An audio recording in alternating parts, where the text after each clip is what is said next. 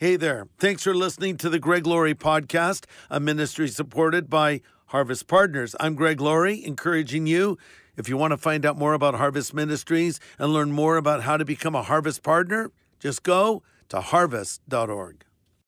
Why don't y'all grab a seat and turn in your Bibles to 1 Kings chapter 18. That's right after 1 Kings 17, if you don't know where to turn.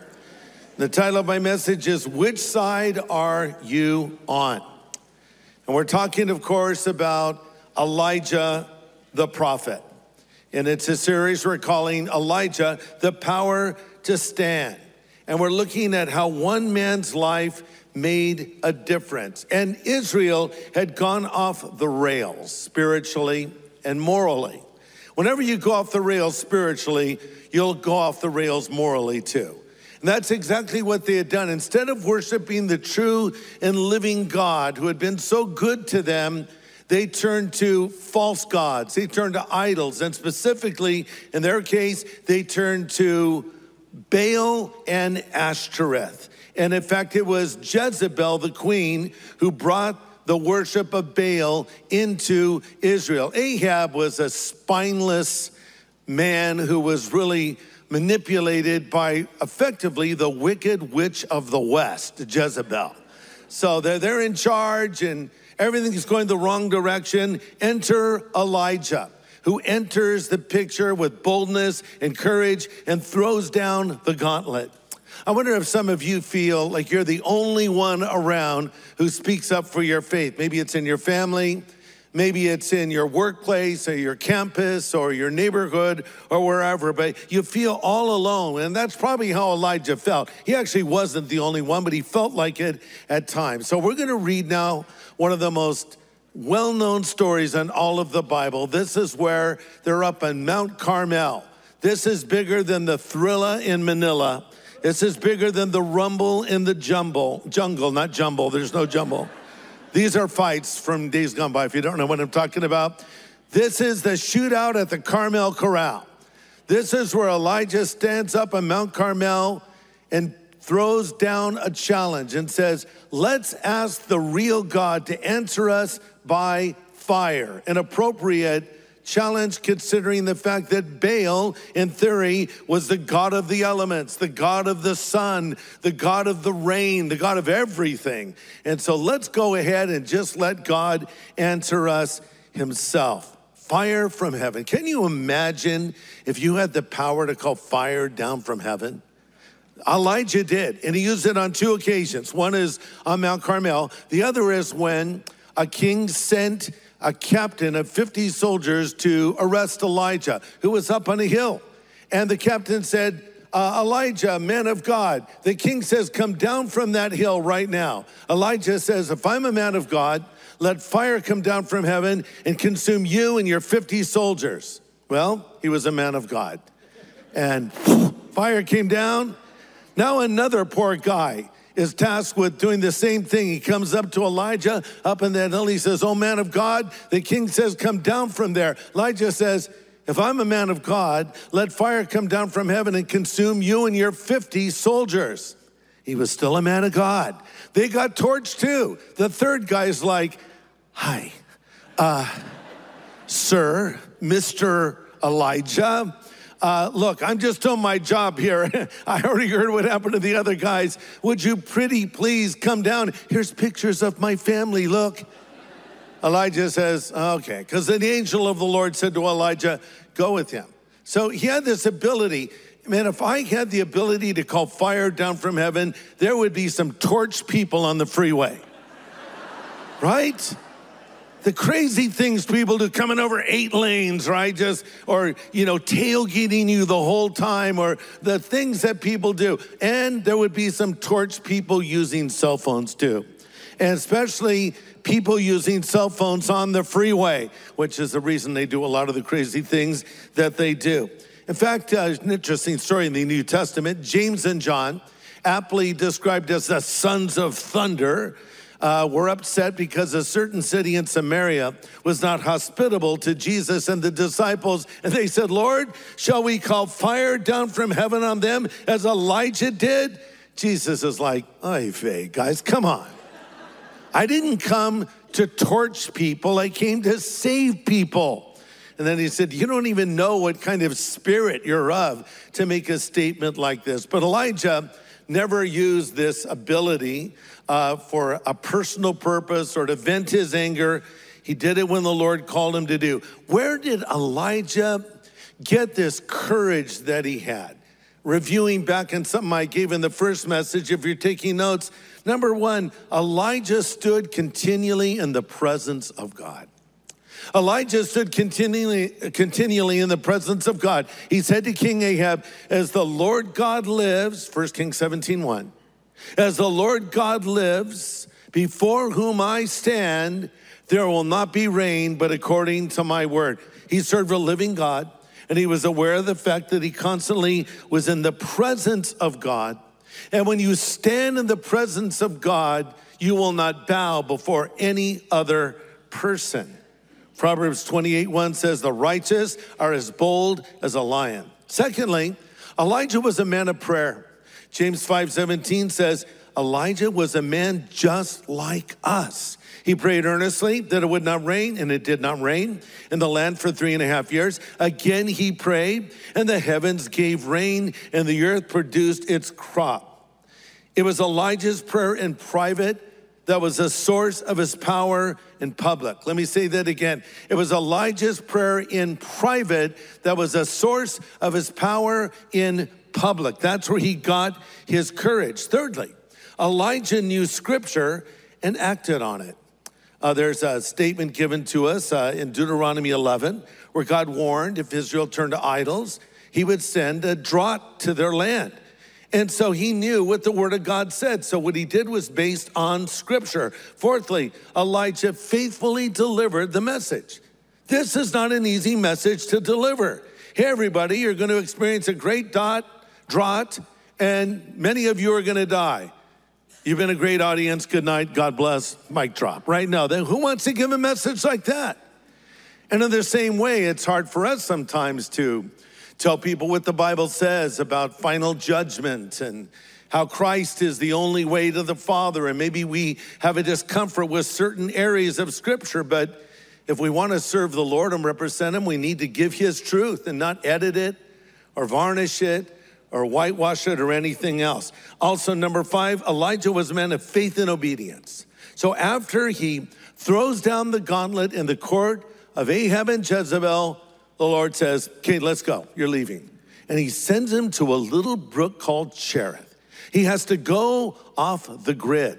Action man has to be quiet because this is an outdoorsy kind of rough and tumble kind of guy. And now he has to go and basically be silent and wait on the Lord. He could have complained. He could have said no, but he did exactly what God called him to do. You know, we live in an instant gratification culture today, don't we? You download everything. You want to read a book? Just download it. Have it in a few seconds. You can get your news real time on the feed on your phone. You can send a text and food is on the way. You want to watch a movie?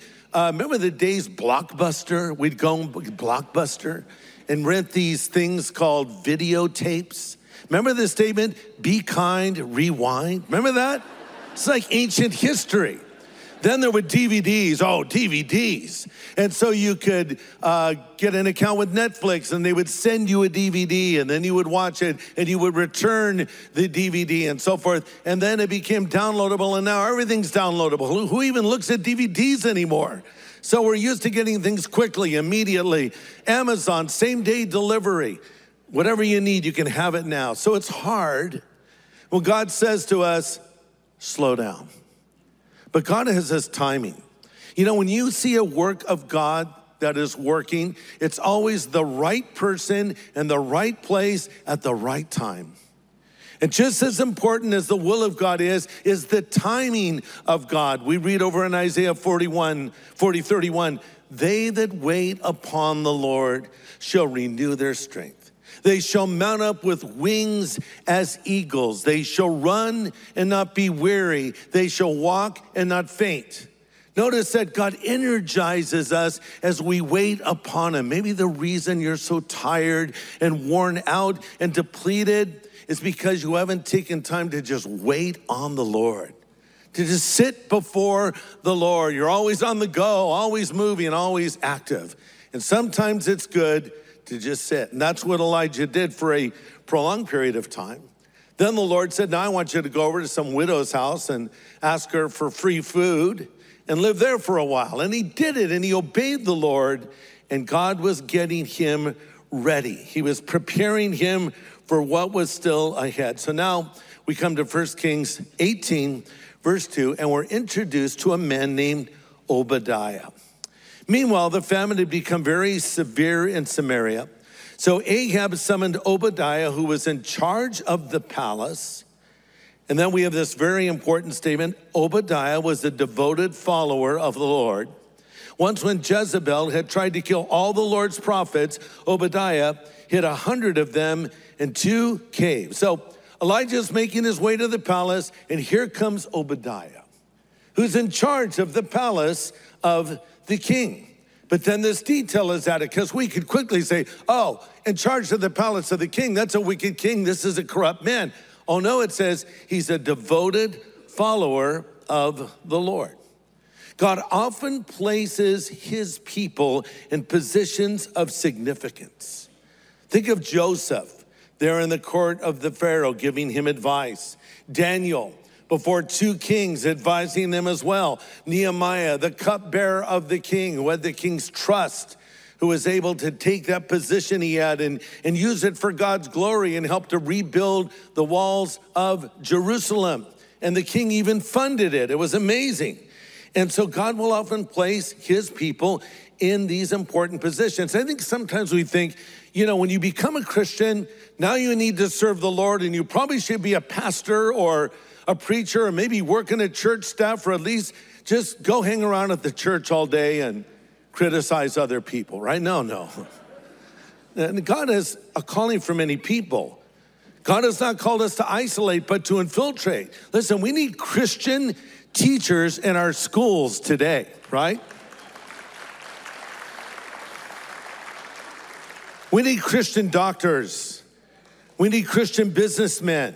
We need Christian lawyers, especially Christian lawyers. We need Christian mayors and congressmen and senators and Christians in politics. I think about some of the people I've gotten to know in Washington, D.C. who are strong believers, like Senator Marco Rubio, former Congressman Trey Gowdy, Senator Tim Scott. And I've talked with these guys, and I've prayed with these guys and see how they have their faith. And God puts people in amazing places. How about Alice Cooper, right? I've just written a book, Lennon, Dylan, Alice, and Jesus. Is it possible that God could place his man in the middle of rock music to be an influence on other people? The answer is yes, by the way. And Alice told me that he shared the gospel with Johnny Depp.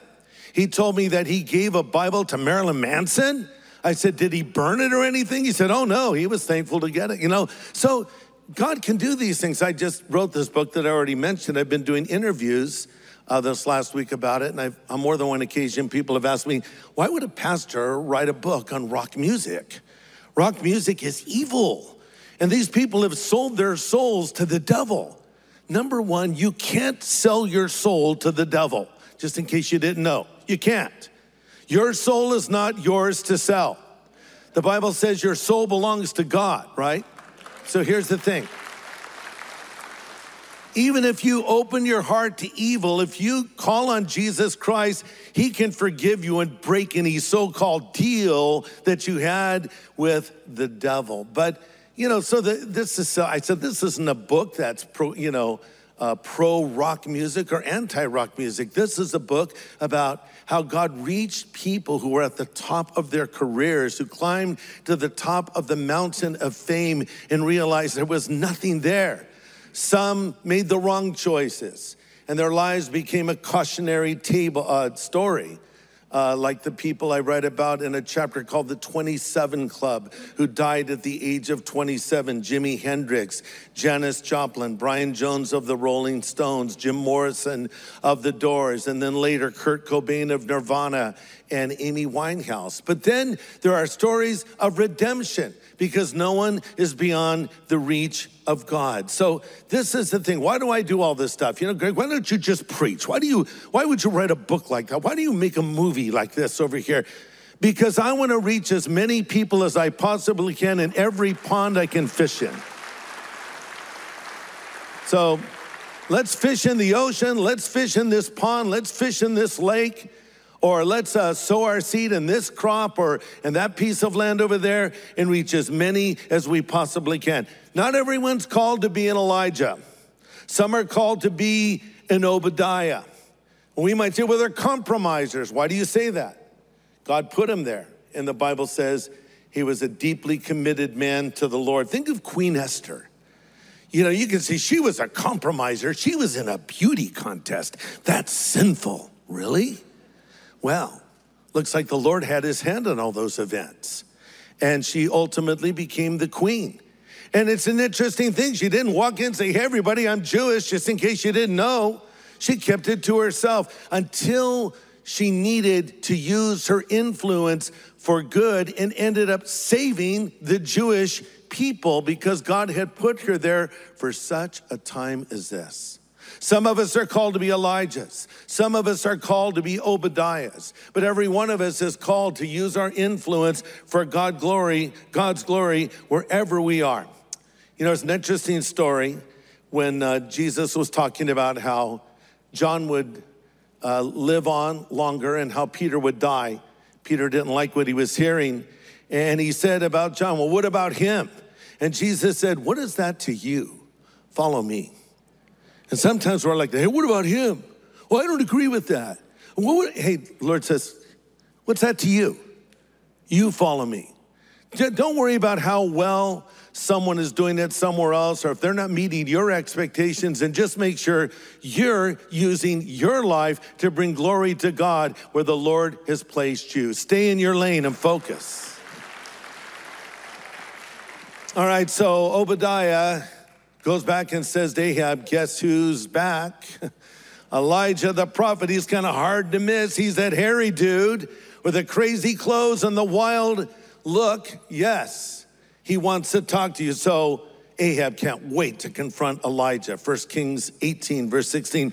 So Obadiah went to tell Ahab that Elijah had come, and Ahab went out to meet Elijah. And when Ahab saw him, he exclaimed, so is that really you, troublemaker of Israel? Elijah replied, I didn't make any trouble for Israel. You and your family are the troublemakers, for you've refused to obey the commands of the Lord, and you've worshiped the images of Baal instead. We'll stop there. Interesting statement. Ahab calls Elijah the troublemaker of Israel. This word troublemaker is from a root word that means one who wreaks havoc or brings a pestilence or is a plague. The Hebrew word is snake. Snake in the grass, Elijah. The one that's caused all the chaos. You're like a walking plague, man. And why are you even here? Elijah says, I'm not the walking plague, you are. You're the one that brought this upon yourself. And I just think about the differences life made. We need more troublemakers like this today, right? Because the church is the only hope for America. The church. You say, why do you say that? Because the church, established by Christ himself, is the restraining force in the world today. You know, I mentioned earlier that we're called to be salt and light in the world. And salt in the first century was used as a preservative. It was used to stop the rotting of the meat. And in many ways, the church stands and we speak out against what is wrong. We speak up for what is true. And the Antichrist can't even be revealed until the church is caught up to meet the Lord in the air. Because we're told in Thessalonians, he who now restrains will continue to do so until he is taken out of the way. And then that wicked one will be revealed, whom the Lord will destroy with the brightness of his coming. It's speaking of the work of the Holy Spirit through the church. We're the restraining force. Imagine if we were suddenly taken from this earth overnight. How easily evil could spread rapidly, quickly, with no one speaking up, no one saying a thing. And so you can see how our influence is so needed in our culture. So Elijah says, okay, Ahab, here's the deal. 1 Kings 18:19, summon all of Israel to join me on Mount Carmel, along with the 450 prophets of Baal and 400 prophets of Ashtoreth who are supported by Jezebel. Elijah likes these odds, 850 to 1. Bring out all your false prophets. Let's get up there in Mount Carmel, tell Israel to show up, bring their popcorn and milk duds, and let's do this thing. Let's have it out. Let's have this battle right now. It was the battle of the gods. Here's what amazes me, is Ahab agrees to this. Now, why would he think he had any advantage over Elijah? Baal, his god of the elements, of the weather, was kind of a dud, right? He had not brought the rain when Elijah said it would not rain. Why did he think that Baal would be able to send fire from heaven? Why would he agree to this thing and put all Israel up there to watch it? Simple answer, I've said it before, I'll say it again. Sin makes you stupid. This is the biggest mistake of Ahab's life, to agree with this idea. 1 Kings 18:20. So Ahab summoned all of Israel and the prophets to Mount Carmel. Elijah stood in front of them and said, how much longer will you waver, hobbling between two opinions? If the Lord is God, follow him. If Baal is God, then follow him. But look at this. But the people were completely silent. Their silence was deafening. Why? Because they worshiped many gods and they did not want to stop. So, hey, let's go. Let's see who has the real God. Elijah looked at Ahab and he said, say when. No, that was Doc Holliday to Johnny Ringo and Tombstone. Scare film reference. How many got it? All the guys. It's guys. Because guys like Tombstone, right? Anyway.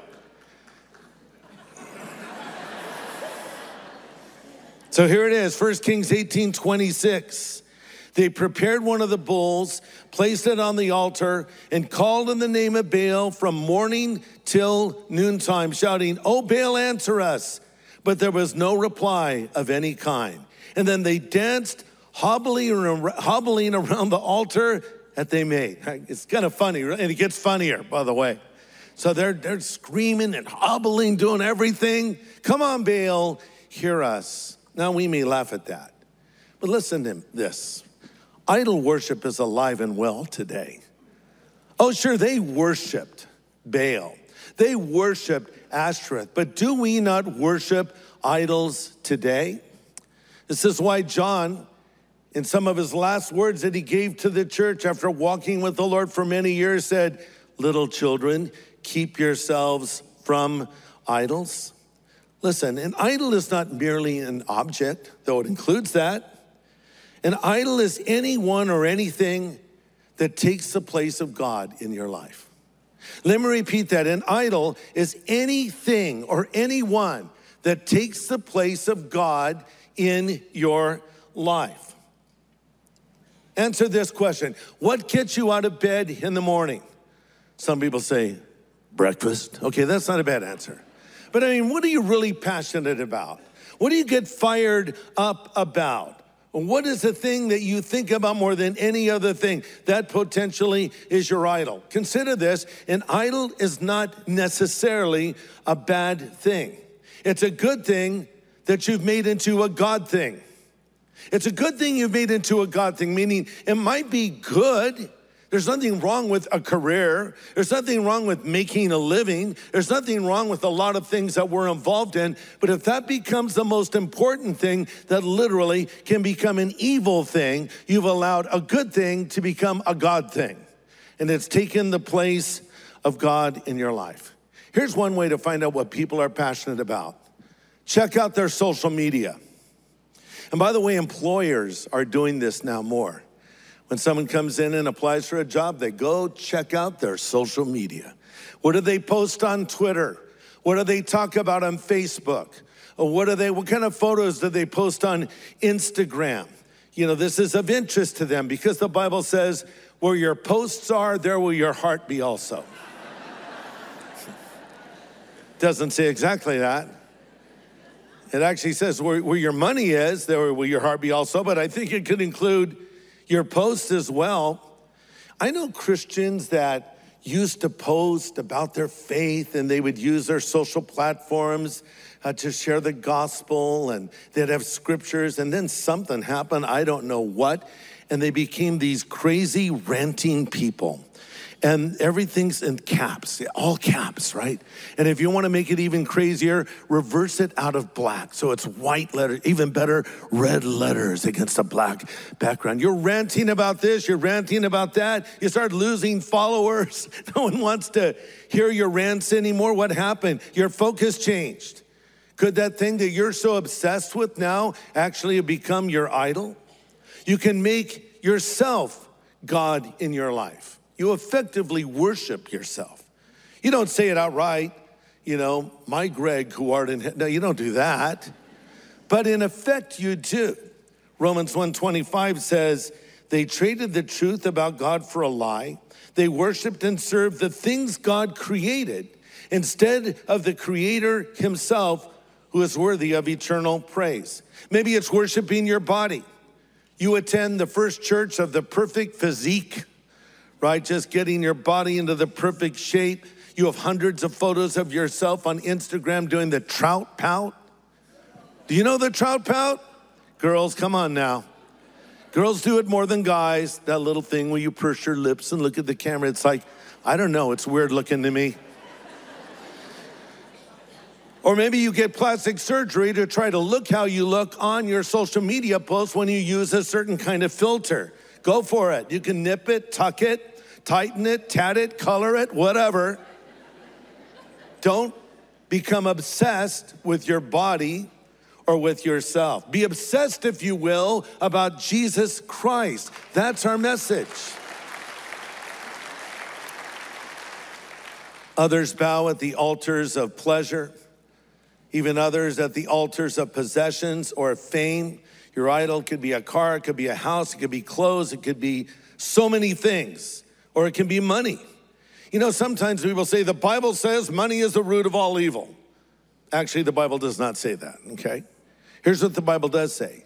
The love of money is the root of all kinds of evil. There's a difference, isn't there?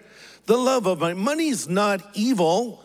Money is not good. Money is neutral. The good or the evil of money all depends on what you do with it. So the love of money, or maybe another way to put it, being obsessed with money is the root of all kinds of evil. And some people craving money, it goes on to say in 1 Timothy 6:10, have wandered from the true faith and pierced themselves with many sorrows. See, it's a big deal to God to be number one in your life. Think about the 10 Commandments for a moment. Okay, so commandment number 1, thou shalt not murder, right? No, it's not number 1. No, it's thou shalt not commit adultery. That's a bad one, but it's not number 1. Nor is it thou shalt not steal, or even thou shalt not take the Lord's name in vain. Commandment number 1 is have no other gods before me. Now, if we were to reprioritize the commandments, we might change the order. But God says the big thing at the beginning of this conversation, let me say, don't have another God before me. Because if you have another God before him, that's where all the problems start. You see, if God is number 1 in your life, everything will find its proper balance. If he's not number 1 in your life, everything will be in chaos. I want to be number 1. Why? The Lord says, Ezekiel 20, verse 4, because I'm a jealous God. I've heard people say, I can't follow a God who's jealous. Hey, his jealousy is an indication of his love for you. Not all jealousy is bad. It speaks of a relationship. God's saying, hey, I want an exclusive relationship with you. What would you think if your husband came and said, honey, I love you. We've been married 20 years, but I have 5 girlfriends now. Are you cool with that? You're not cool with that. Honey, this is a frying pan. Are you cool with this? Yeah. No, you want an exclusive relationship with your husband or your boyfriend or your girlfriend or your wife. And God says, I want you to be mine and only mine. I don't want to share you with some false God. So this is what I'm asking of you. Here's the thing that was happening with Israel. Elijah says you're wavering or hobbling between two opinions. See, they wanted to have their cake and eat it too. And I've said jokingly, I don't know why that's a problem. I've had cake and eaten it. But the idea is I want the best of both worlds. Here was their thing. Oh, we believe in God. We believe in Jehovah. But I don't know, Ashtoreth and Baal, kind of cool, nice fringe benefits. See, Ashtoreth, the goddess of fertility, there's a lot of immoral things. Well, I don't even know if they are immoral. It's part of the worship. We kind of want to do that too. So don't think we don't do that in the church today. Because people say, I'm a Christian, but I'm having sex before marriage. Well, wait a second, you can't do that. God says in Scripture, this is the will of God, even your sanctification. Abstain from immorality. No, the Lord told me it was okay. No, he didn't. So you're saying, no, I want to have it all. I'll go to church on Sunday and worship the Lord, but then I'll go do this other thing. No, or someone else might say, well, we love each other, so we're living together. It's a test run before we get married. No, you're living in sin and rebellion against God. And actually, you want to know something? Statistically, studies have shown that couples who live together have a far higher divorce rate than those who don't. If you want to sabotage a potential marriage, then live together. See, here's my point. People are trying to live in two worlds. Oh, I love the Lord, but we're going to go party, we're going to get drunk, we're going to smoke weed. No, this is what Elijah is saying. Stop living in two worlds. If the Lord is God, then follow him. And if Baal's God, then follow him. But make a choice right now. And it's still true today. It's still true today. The Bible says, go big or stay home. Actually, it doesn't say that, but it's a good thought. And really, here's what Elijah is saying. If the Lord is God, then you should follow him. Joshua gave a similar charge to Israel back in Joshua 24:15. Standing before the people, he said to them, choose today whom you will serve. Would you prefer the gods your ancestors served beyond the Euphrates? Or will it be the gods of the Amorites? As for me and my family, we will serve the Lord. Make that stand in your home. Husbands, listen to me. Be a man of God. Stand up and say in your home, as for me and my house, we will serve the Lord. Wives, you do the same thing because your children need you to do this desperately. Because only a generation passed after Joshua made that statement when we read in Judges 2:10, but another generation grew up and they worshiped the false gods. See, it's as good as your generation. So you need to pass this on to your children and to your grandchildren. That's our job as we get older. We've got to do it. And then as those young people we pass it on to, they're going to get older, then it's going to be their job. And then their children and their grandchildren, then on it goes. But we need to make sure we do our job and pass this torch of the truth of God's word and a relationship with Christ on to the next generation. 1 Kings 18, verse 27. Are you bored yet? Okay, it gets really good now. Look at your Bible. I'm reading from the New Living Translation. About noontime, Elijah began mocking them. I just like that statement. Because I am a mocker. And I'm glad I'm not the only mocker out there. Elijah began mocking them. Hey, he says, you'll have to shout louder. He is a God. Maybe he's daydreaming or relieving himself. Folks, this is in the Bible. That's actually what he said in the original language. Maybe your God's in the, the eternal outhouse right now. Or as the Living Translation puts it, maybe your God's sitting on the toilet. I always thought that was kind of funny. So that's actually what he was implying. He was joking. Oh, maybe he's away on a trip. Or maybe he's asleep and you need to wake him up. Verse 28, so they shouted louder and following their normal custom, cut themselves with knives and swords until the blood gushed out. They raved all afternoon until the time of the evening sacrifice. I love this statement, but still there was no sound, no reply, no response. Isn't that amazing? That's how it is with false gods. You can never make them happy. You ever look at a tiki god? They're always angry, right? These false gods are not real. They're slashing themselves, trying to appease these false gods. You know, sometimes this can even enter into the Christian life where we get this weird idea about God that we have to do a bunch of stuff to earn his favor. I'll just make this sacrifice. I'll slash myself. I'll do this other thing, and then God will hear my prayer. God hears your prayers because you come to him through Jesus Christ. That's it. That's it. I have access to the throne of God through the blood that Christ shared. So when I'm doing well and I'm doing all the things that Christian ought to do, God hears my prayer. When I fall short, when I fail, God still hears my prayer. If I'll repent of my sin and come to him and call on his name, these gods could not hear them because these gods were not real. So I'm going to put a pause. Greg, what about fire coming from heaven? Next week. That's right. So we'll just pause the story at this moment. And of course, we'll see what the Lord did. But here's the thing I want to close with. And I touched on this already. God wants an exclusive relationship with you. Why would you settle for a cheap substitute?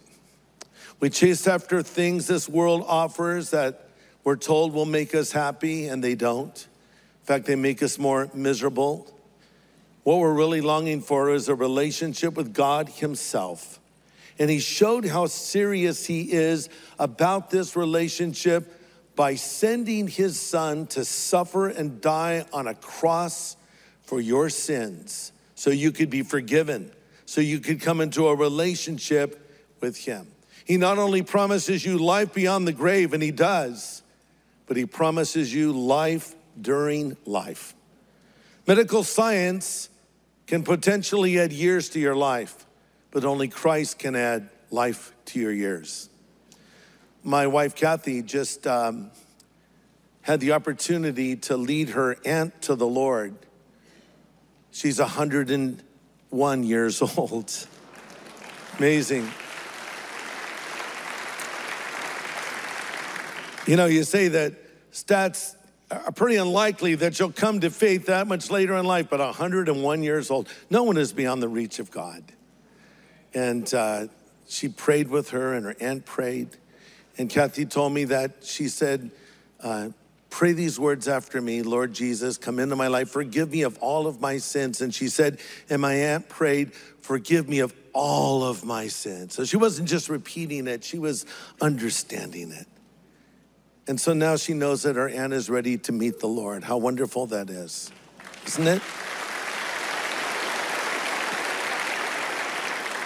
I wonder if you know that right now. If you're sure your sin is forgiven, if you're certain you'll go to heaven when you die, if you have this relationship with Jesus, have you been trying to live in two worlds? It's not working out really well, is it?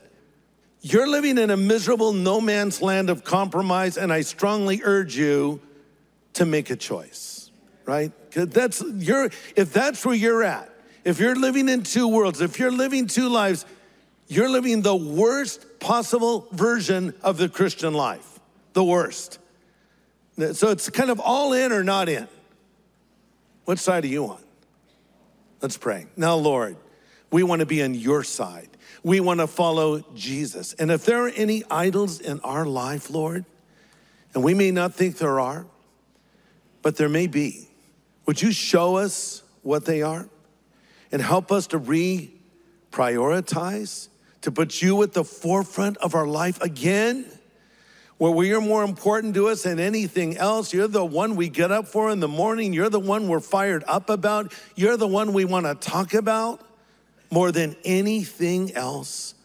Lord, we want you to be the Lord God of every area of our life. And I pray now, Lord, for any that have joined us who may not know you, they may not have a relationship with you, they don't have the hope of heaven. Let this be the moment they believe in Jesus. Now, while our heads are bowed and we're praying, if you want Christ to come into your life, why don't you just pray a prayer similar to the prayer my wife prayed with her aunt? Just say, Lord Jesus, I know that I'm a sinner, but I know that you're the Savior who died on the cross for my sin and rose again from the dead. I am sorry for my sin, and I choose to follow you from this moment forward. In Jesus' name I pray. Amen. Amen. God bless you.